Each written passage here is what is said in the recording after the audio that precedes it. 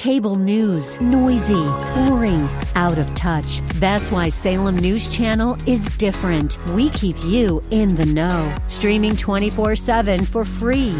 Home to the greatest collection of conservative voices like Dennis Prager, Jay Sekulow, Mike Gallagher, and more. Salem News Channel is unfiltered and unapologetic. Watch anytime, on any screen, at snc.tv and Local Now Channel 525. Phony as a $3 bill.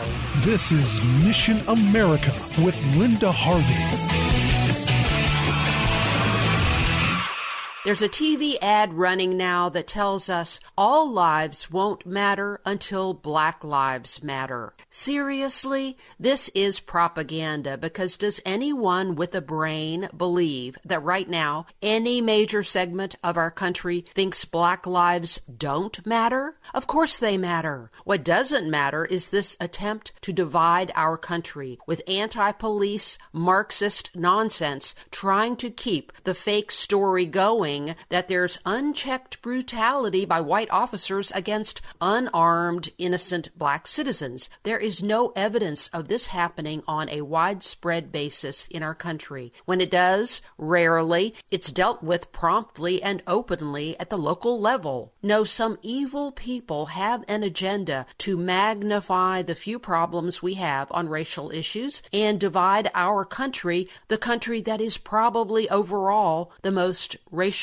tolerant in the world. And of course, it's become an election issue to try to pin the leftist riots on President Donald Trump, which is also nonsense. Everyone can see through this. This is why we have to keep any Black Lives Matter teaching out of our schools. This group is in itself racist and bigoted, as well as spiritually and morally bankrupt. The goal of this group is to undermine America and the family. And as it turns out, they don't really care too much about all Black lives. It will be interesting when finally one day we find out who is funding this deadly insurrection. This is why I was very happy to learn about the success of a group of California mass resistance volunteers who successfully removed a BLM lesson from a middle school in the Los Angeles area. A police officer in Torrance, California, had a daughter in middle school, and her teacher had the class produce a video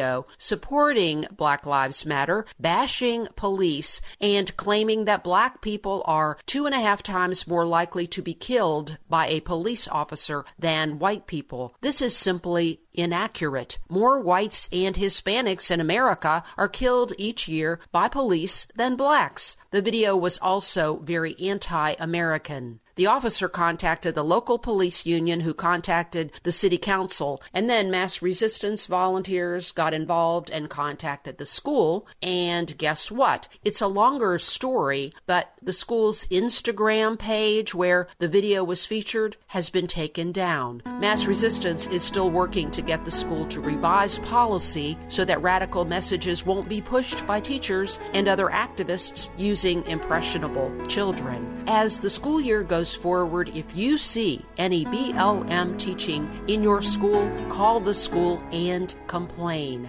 Racial harmony is very important, but this group wants to create a phony civil war with phony information. Remember Romans 2:11, that there is no partiality with God.